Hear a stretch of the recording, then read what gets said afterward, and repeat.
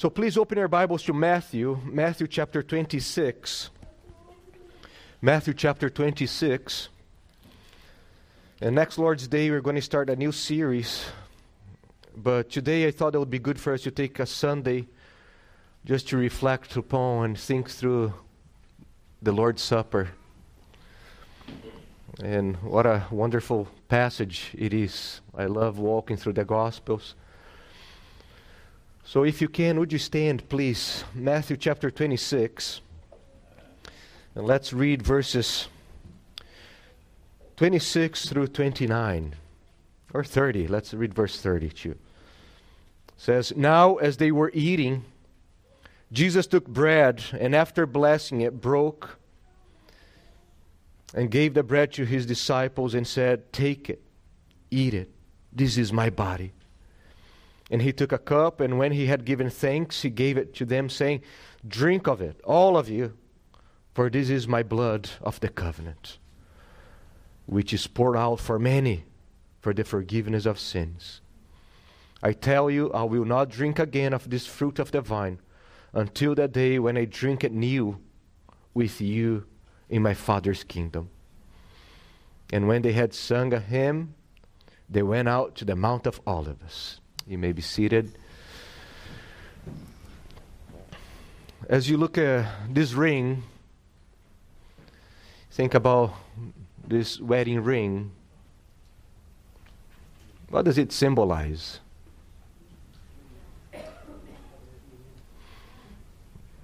We all agree that the wedding ring is a symbol. It's a symbol. Something representing something else. When you're performing the wedding ceremony, we usually say, like, for example, we had Matt and Hannah's wedding a few years ago. And we said, you asked them to repeat. Remember, Matt, wearing this ring as a symbol of our covenant. I marry you, uniting my heart and my life to yours. And that ring is a symbol. It's a symbol picturing the covenant relationship between a man and a woman. So when you see, you often look at especially in our culture, the left hand, and you see the ring right there, the finger, and you know that that's a symbol. It's a symbol. It's a picture of something else. It's representing something else. And the same we could think about when you see in a war somebody raising a white flag. What is that a symbol of? Surrender. You have the white flag, or even the arms up. Surrender. In most cultures, the thumbs up is good. It's okay. So those are symbols. And Christ has given the church two major symbols. Two symbolic actions that we do as a church to symbolize the gospel message. And that is the water baptism, the two ordinances, the water baptism and the Lord's Supper. And we can think about the water baptism as this symbolic gesture of entering, right? Entering the church. So when you're being baptized, that's one symbolic action that it's picturing you now dying to your old life, being raised to a new life in Christ. But that's once that we do in our Christian journey. And then you have the Lord's Supper, that is a symbolic gesture of our life, not entrance, but our continuation in the life in the church. That's what the Lord's Supper pictures and symbolizes our life now, eating and drinking, fellowshipping, sitting with the King throughout our Christian life. And it's interesting that you think about the bread and the cup. It's a picture. It's a basic picture. If you have a bread and a cup, in any Middle Eastern mind, they would understand that as a picture of a meal. Every meal you have a cup and bread. Bread was basic to every single meal. And we have a picture of a supper, those two elements. And what's vital for us to remember is that Jesus is not creating this symbolic gesture ex nihilo, out of nothing. He's actually reinterpreting something else from the past. And what is he reinterpreting? Another symbolic gesture. That was the celebration of the Passover that they would celebrate every year. So that's what we're going to be looking at this morning, especially in Matthew 26. So here's the outline. We're going to be looking at three things this morning. The setting and the background to understand better what's taking place. Then we're going to look at the elements of the Lord's Supper. And then finally, some concluding remarks. So the setting. So please open your Bibles to Matthew 26. And you can see Matthew 26. We are dealing with Jesus' final hours before he's crucified and buried. And actually, if you turn with me to chapter 21, because that's where it starts, this major portion of Matthew. In chapter 21, as Jesus enters Jerusalem, and he's entering Jerusalem to do what? To celebrate the Passover. But not simply to celebrate the Passover, but to fulfill the Passover. So that's chapter 21. Jesus is entering Jerusalem. And look at with me in chapter 20. Turn to chapter 20. Look at verse 17. And as Jesus was going up to Jerusalem, he took the 12 disciples aside on the way, and he said, "See, we are going up to Jerusalem, and the Son of Man will be delivered over to the chief priests and scribes, and they will condemn him to death and deliver him over to the Gentiles to be mocked and flogged and crucified, and he will be raised on the third day." So Jerusalem, in Jesus' mind, is the place of the sacrifice. He's heading to Jerusalem. You can see because of chapter 20 that we are heading to Jerusalem because that's the place I need to die. I need to die as the Passover lamb to fulfill that. So that's where we are in chapter 26. As you come to chapter 26 of Matthew, they are now preparing to celebrate the Passover. And it's interesting how chapter 26 begins. It says, when Jesus had finished all these words, saying all these words, he said to his disciples. And what? Especially think about the structure of the Gospel of Matthew. The Gospel of Matthew is structured in 5 major blocks. And these 5 major blocks is echoing the first part of the Hebrew Bible, the Torah, that had 5 books. And the whole way that Matthew structures his gospel is to show how Jesus fulfills, how he's the greater Moses, how he brings the better Exodus, he's the better Passover. So that's what we have here. And it's fascinating how he opens this chapter 26 because he's echoing Deuteronomy 32. And Deuteronomy 32 is the end of the life of Moses. And so you can compare the two, Matthew 26, 1 and 2, with Deuteronomy 32, 45. So he sees in Deuteronomy 32 says, "And when Moses had finished speaking all these words to all Israel," and you see how it parallels with Jesus, and when Jesus had finished saying all these things to his disciples. What is the purpose of that? Simple. Was Moses able to enter? No, he's actually blessing the people because he cannot go there. And the opposite takes place with Christ. He goes alone. And the people cannot go there. So he's showing that Jesus is the greater Moses. He is the better Passover who is bringing the better Exodus. So you can see just by the opening how Matthew is taking us back to the first 5 books of Moses. And then you look in chapter 26, just preparing us here, starting in verse 17. So verse 17 through 19, you have the preparation for the Passover. Jesus is getting ready for them to celebrate the Passover. So when you come to chapter 26 and verse 26, we read, "Now as they were eating." And the question is, what were they eating? Who was eating? What are they doing here?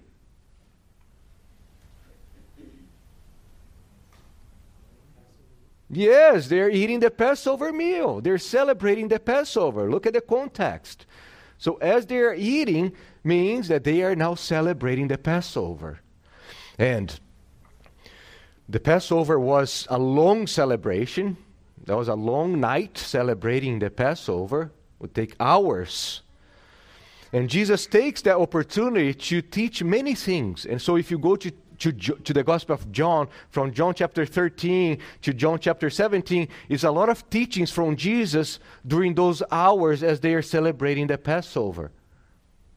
But there is one main lesson and one main teaching that he wants to show his disciples, and that is through this symbolic gesture of partaking the elements. So, look at verse 26. Now as they were eating, what were they eating? Yes, they're celebrating the Passover meal.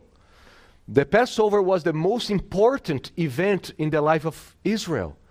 The Passover with the Exodus, they go together. Passover and Exodus, they go together as the most important event in the life of Israel under the Old Covenant. There was no other momentous historical event in their life as the Passover and the Exodus. Why? Because that's when God comes to make a covenant and make them His people, take them as His treasure possession. That was the most important feast in Israel. And as I said, there was a long night celebrating, and usually in the course of the meal, the youngest boy present would ask some prescribed questions to the household, the father of the household, and the father would answer these questions of the little boy by retelling the story of the Passover and the Exodus. So Jesus now, he takes the role of the father of the household, and he's going to retell the story of the Passover, but in light of his own life and ministry and death. So he's changing everything. What is interesting is that, as I said, it was a long meal, and the family would be reciting the Hallel Psalms. The Hallel Psalms, Psalm 113 to 118. So during the Passover meal, they would be reading and reciting the Psalms from 113 to 118.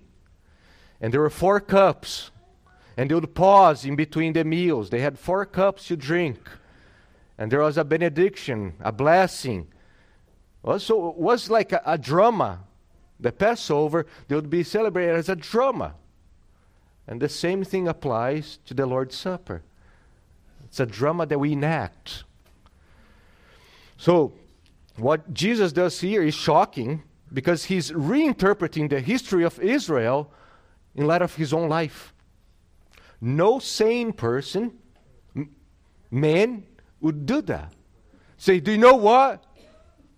This whole Passover that we have been celebrating for hundreds of years is all about me. And that's exactly what Jesus is doing. Because he's God. It's him. It's all about him. But that's shocking. And that's why the Jews today, they think that Jesus is a blasphemer, and they're going to count him as a blasphemer. Who is he to say that he is the fulfillment of the Passover and the Exodus? So Jesus takes the celebration of the greatest event in the history of Israel and turns into a symbolic, parabolic celebration for his people to celebrate himself. Gentry and Wellham, they say, in Matthew 26 through 29, Jesus redefines the Jewish Passover meal as a drama portraying his atoning death on the cross. This drama then interprets his crucifixion in precisely those terms. A new exodus that brings about forgiveness and reconciliation on the basis of the sacrifice of himself as a Passover lamb.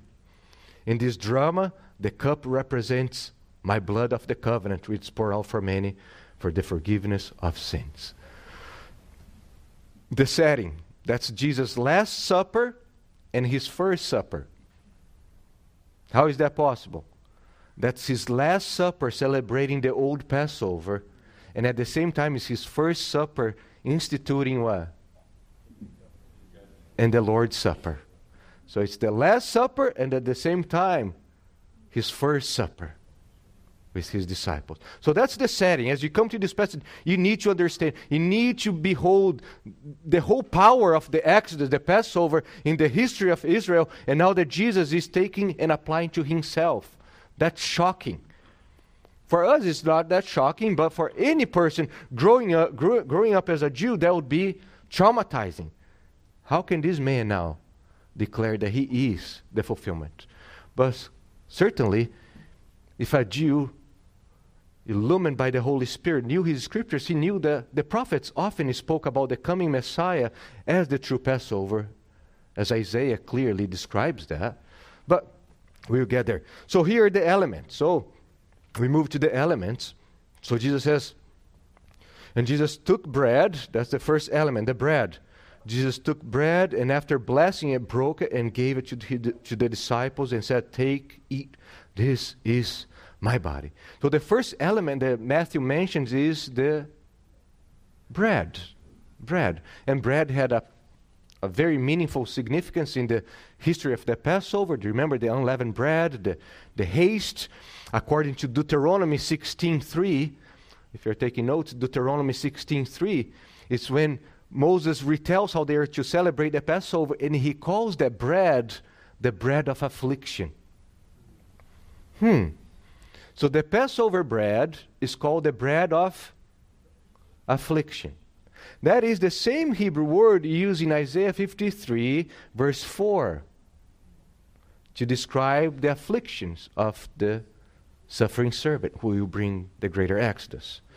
Another important aspect about the bread is that it had developed by the time of Christ in the Jewish community, they had developed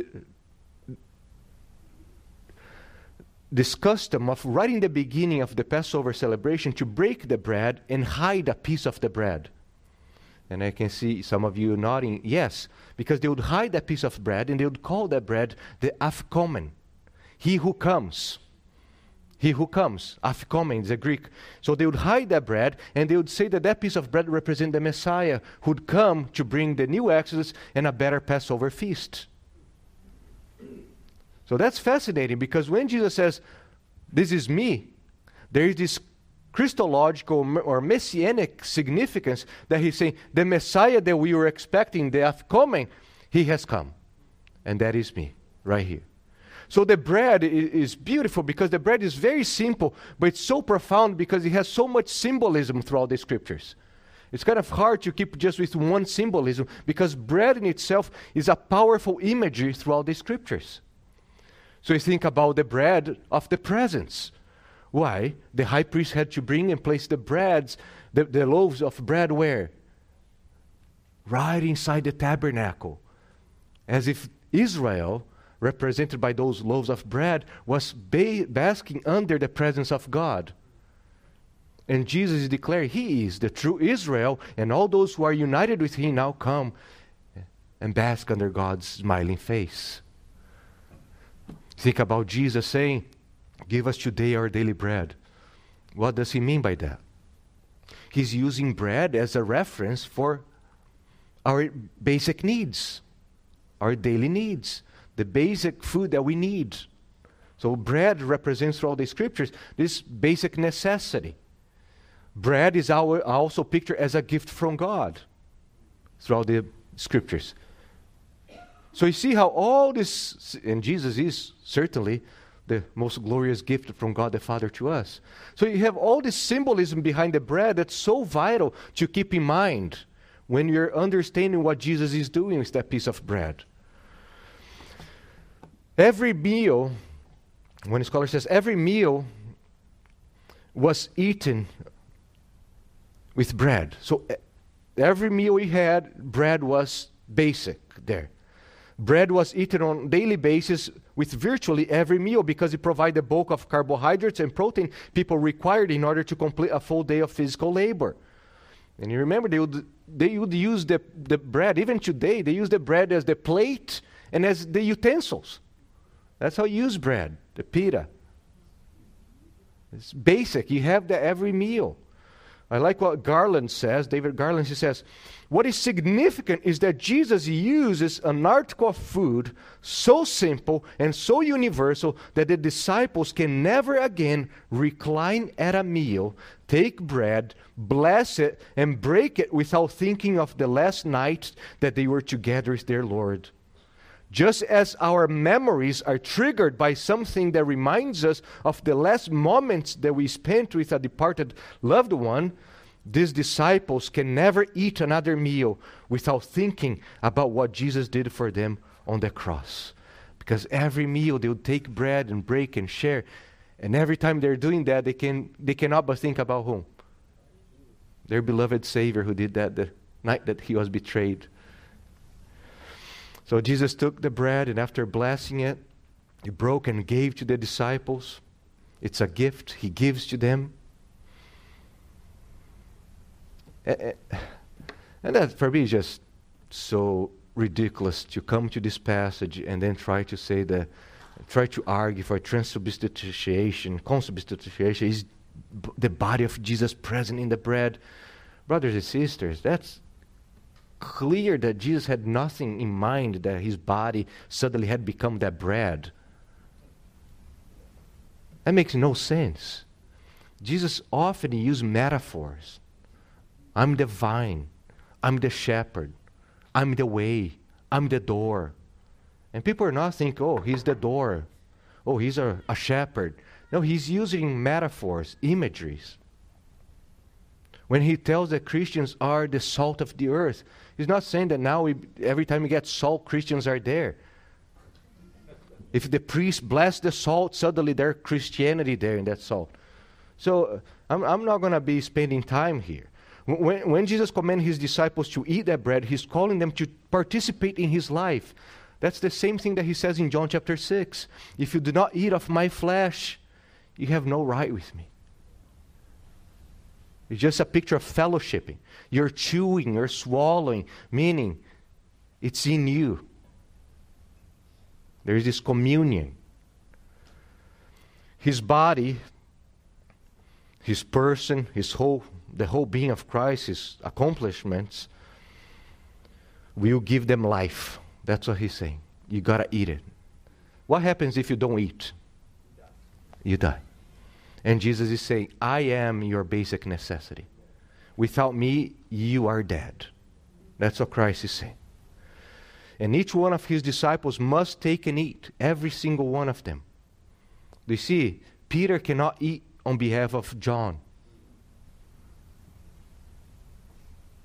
John cannot eat on behalf of Andrew, implying that a father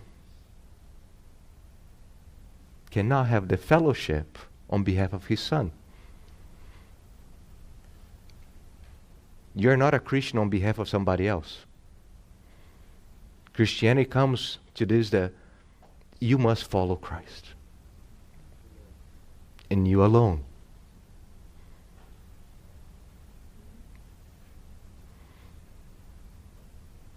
Each single disciple of Jesus must partake of the sacrifice, of fellowship with the suffering one. So that's the bread. And then we move to the cup. There's the cup. And he took a cup, and when he had given thanks, he gave it to them, saying, drink it, of it, all of you. So the second element is the cup. The primary emphasis here is the cup. And we hear that he gave thanks. And the Lord gave thanks. The Greek word is Eucharistel. Eucharistel, from where we have Eucharist. That's why one of the names for the Lord's Supper is the Eucharist. Why? To give thanks. It's a moment that we pause and give thanks. And yes, I know that the Roman Catholic used the title Eucharist, so sometimes we feel like, oh man, that's the Roman Catholic use. But it's a beautiful title. It's a moment when the church gives thanks for the sacrifice of Christ. So what is beautiful here is that Jesus knows that the cup represents his death. And what type of death? A nice death? Is he dying in his old age, circled by loved ones? No, it's a gruesome death. It's a bloody, ugly death. And yet, he thanks the Lord for that. He thanks the Father for that. He holds the cup that represents the death that's about to take place, where he will be hanging naked with his body open, and he gives thanks. And then who are we to get bitter and angry at God when we go through our pitiful sufferings compared to Christ's sufferings? And he tells them to drink all from the same cup. It's interesting, he doesn't give cups. It's one cup. One cup that he's holding, and they're all going to partake of the same cup. And that's different because during the Passover meal, different people would have their own cups. But that's a unique situation that Jesus is doing here. Why? Because by drinking of his cup, the same cup, it's a picture of sharing the same destiny. So throughout the scriptures, when you say, I'll drink of your cup, means I'm sharing the same destiny with you, either for good or for bad. To drink from the same cup is a sign of deep, intimate fellowship with someone. That's why you remember when the disciples come to Jesus, James and John, and they ask for a special place. Do you remember? Their mommy comes, and the mama boys, and the mom comes and asks for a special place for them in the kingdom. Do you remember what Jesus says?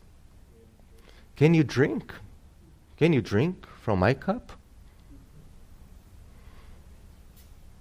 And then Jesus says, in a salvific way, you cannot. In an atoning way, you are not going to drink of my cup. But you will drink of my cup of suffering. Meaning, you will fellowship with me in my sufferings. So to drink from the same cup is to partake of a deep fellowship. Michael Morales says, in partaking of his body and blood, the disciples were identifying with the firstborn Son of God, the firstborn of a new humanity. So I know that some of you must be scared right now and thinking, are we going to start all drinking from the same cup in the Lord's Supper? Especially if everybody's sick. I can't remember who told me that. They used to go to this church and they would share the same cup.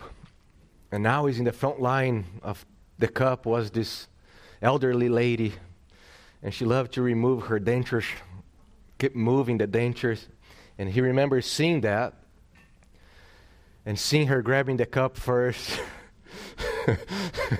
And he was right after her. And I know that some of you fear that. But don't worry. We will not start doing that right now. In some cultures they do that, and in many cultures they do that. And even some churches here in the U.S. they do that. I know. We can talk about that more. But the picture is they're all sharing from the same cup. Why? Because look at verse 28. For this is my blood of the covenant, which is poured out for many for the forgiveness of sins. They all must drink from the same cup because the forgiveness is coming from this one cup. It's the cup of Christ's death. It's his death. This one cup representing that will provide them with the forgiveness of sins and the new covenant that they're part of. So, for this is my blood of the covenant which is poured out for many for the forgiveness of sins. And you see that Jesus is in charge of his death. His death is no accident. There is no, oh, poor Jesus. He's in charge of his death. He knows we are going to Jerusalem and now we'll be killed. Let's go. And now he's holding the cup and declaring that that's the cup that represents his blood that's about to be shed on their behalf. So this sentence is packed with reference to the Old Testament. The first one is the blood of the covenant. The blood of the covenant, this full expression appears in Exodus chapter 24.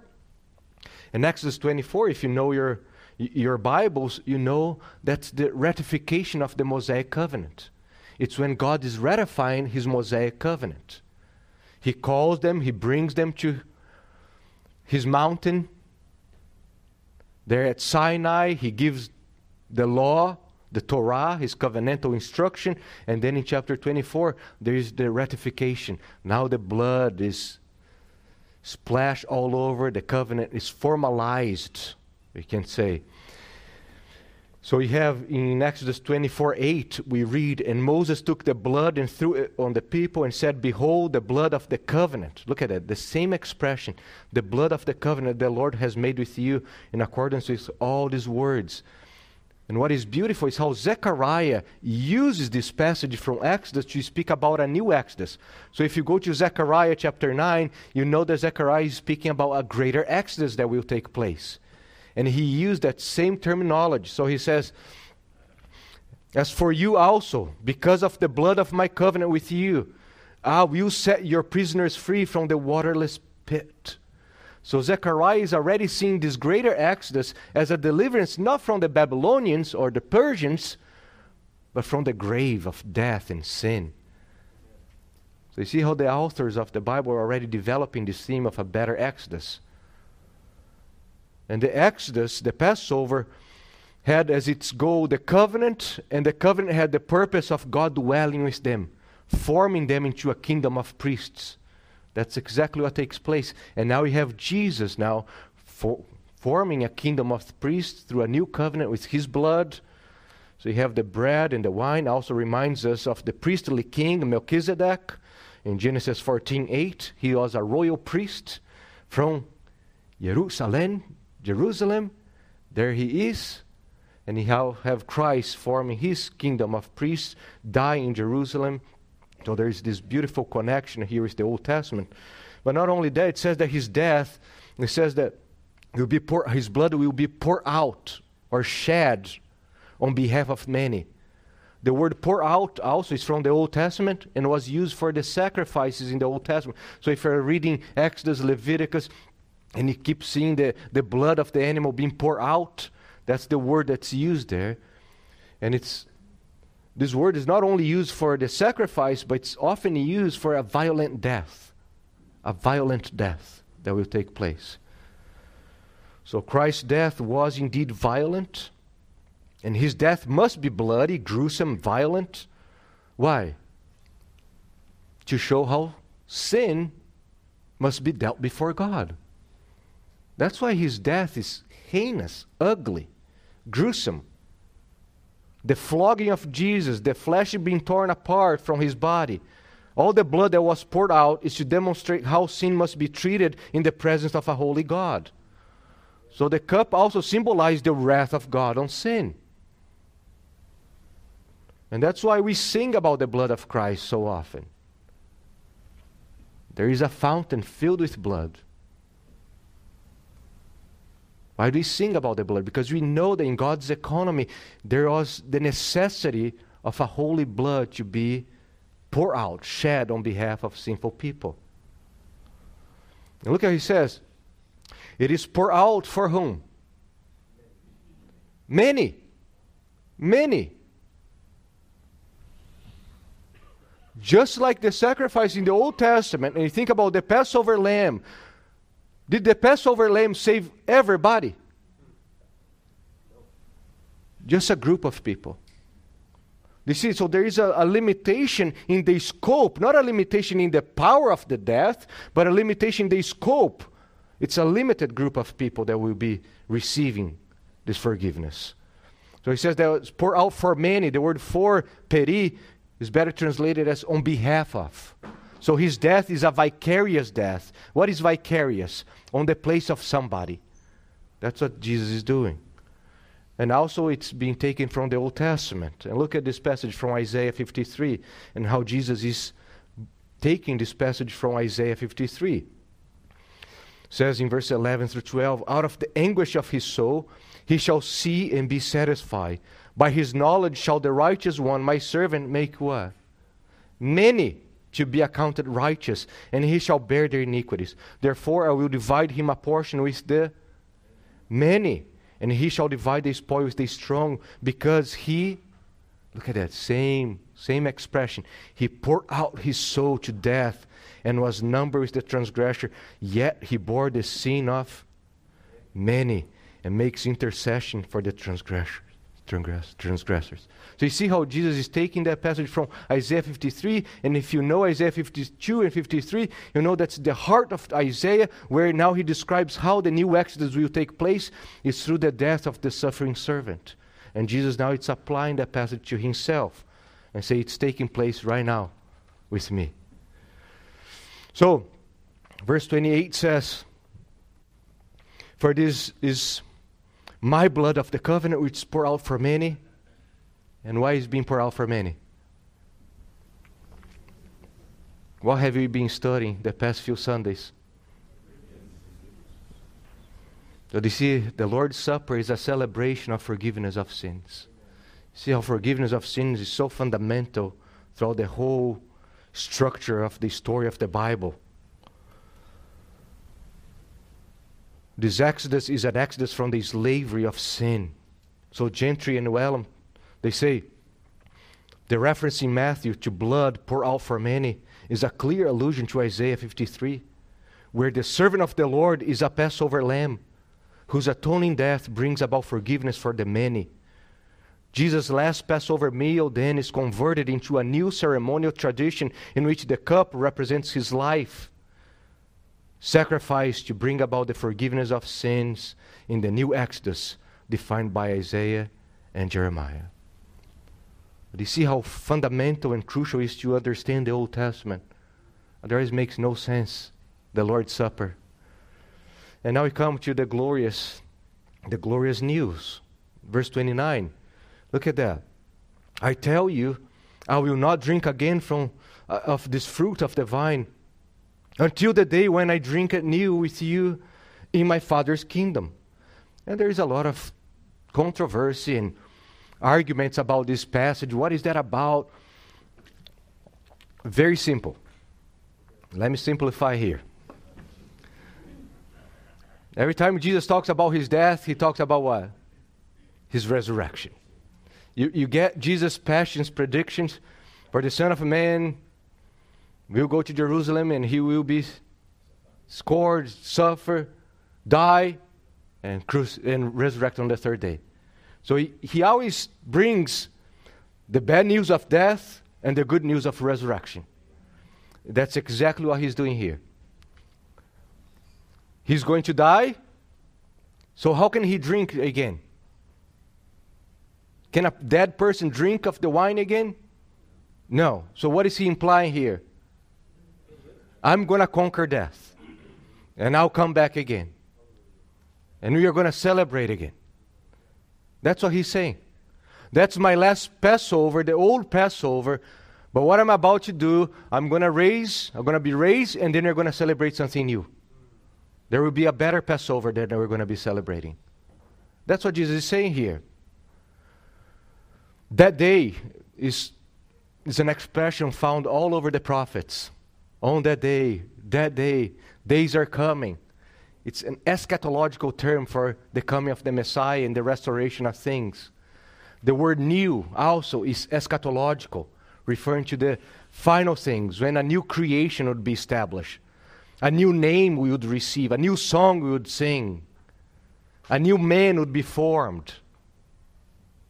And that's what Jesus is saying. Something new is about to take place with my death, and especially with my resurrection. So the cup of death will bring the cup of glory. Right now, this cup is the cup of suffering and death, but the cup of glory is coming when you're all going to celebrate together. So we have this already and not yet that we celebrate in the Lord's Supper. And then it says in verse 30, "And when they had sung a hymn, they went out to the Mount of Olives." So the Passover was concluded around midnight. That's when the celebration was over. And Matt, you'd be dead by then. This guy goes to bed at 7:30. Midnight would be done, the party.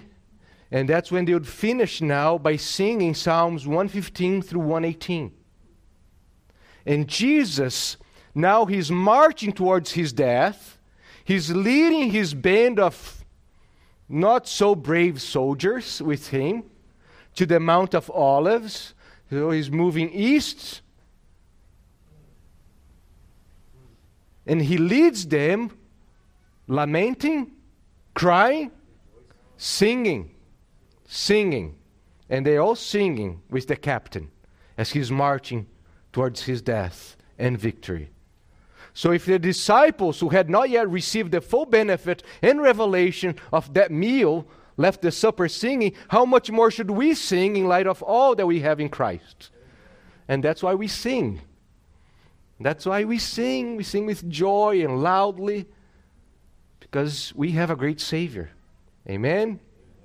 So to finish here, some concluding thoughts or concluding remarks.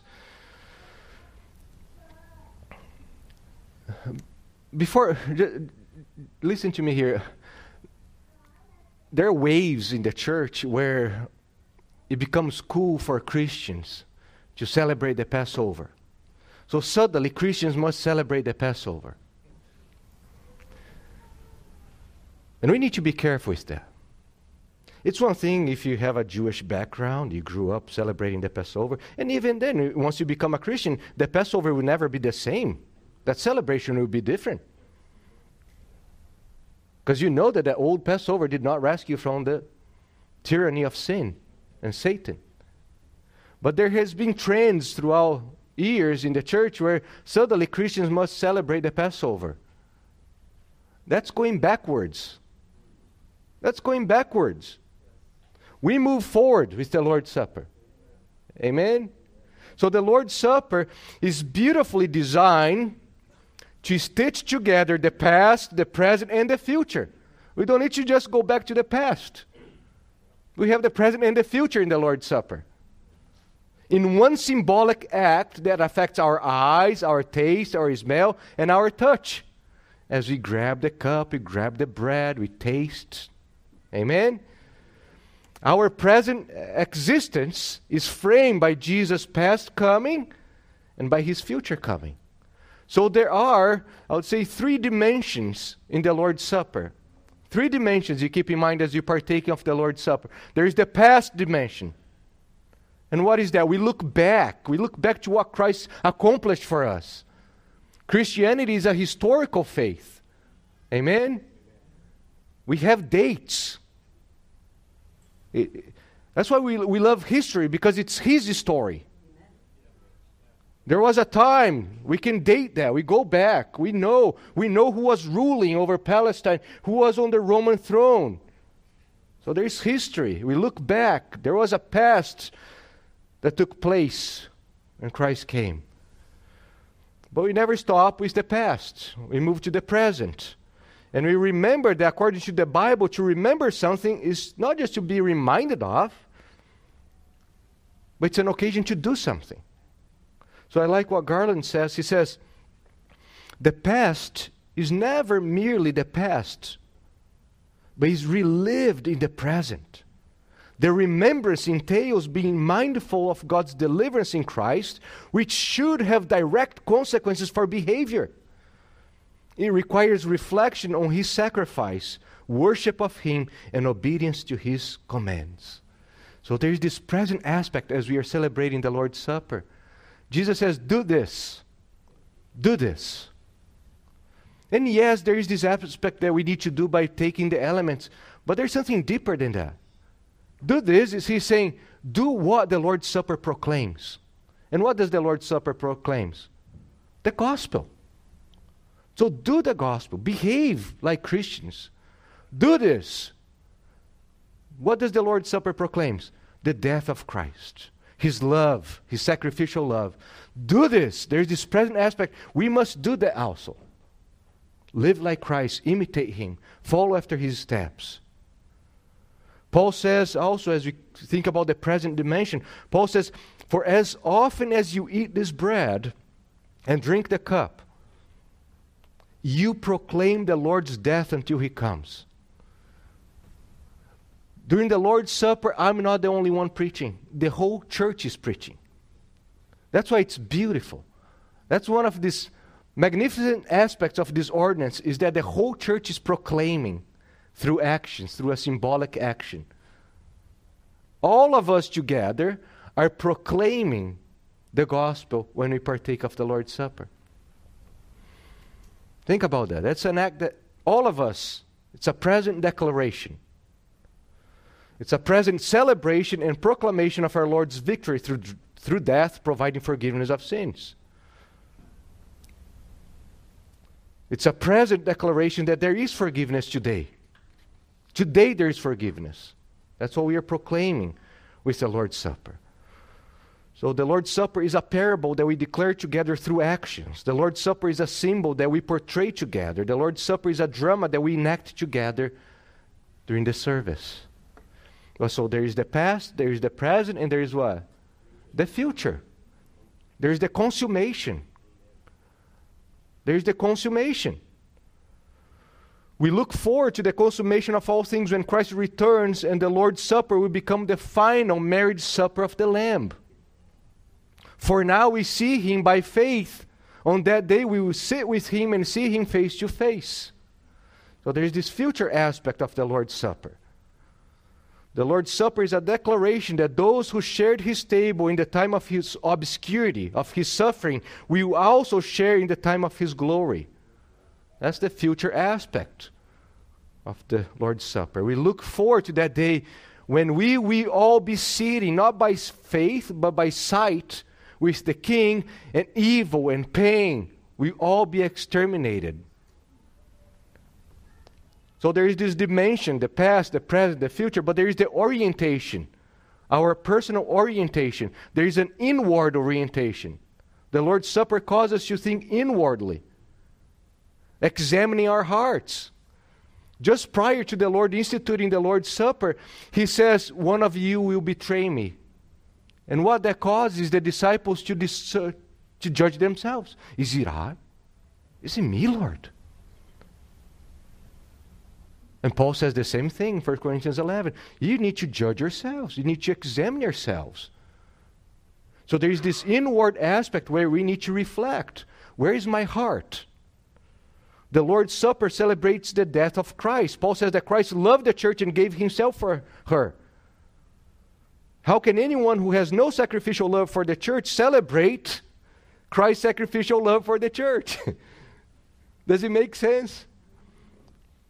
The Lord's Supper is a celebration of Christ's sacrificial love for the church. And then you get people who have no love for the church, and they're celebrating them. That makes no sense. That's why there must be this inward examination, inward looking at. Is my life matching what this celebration is all about?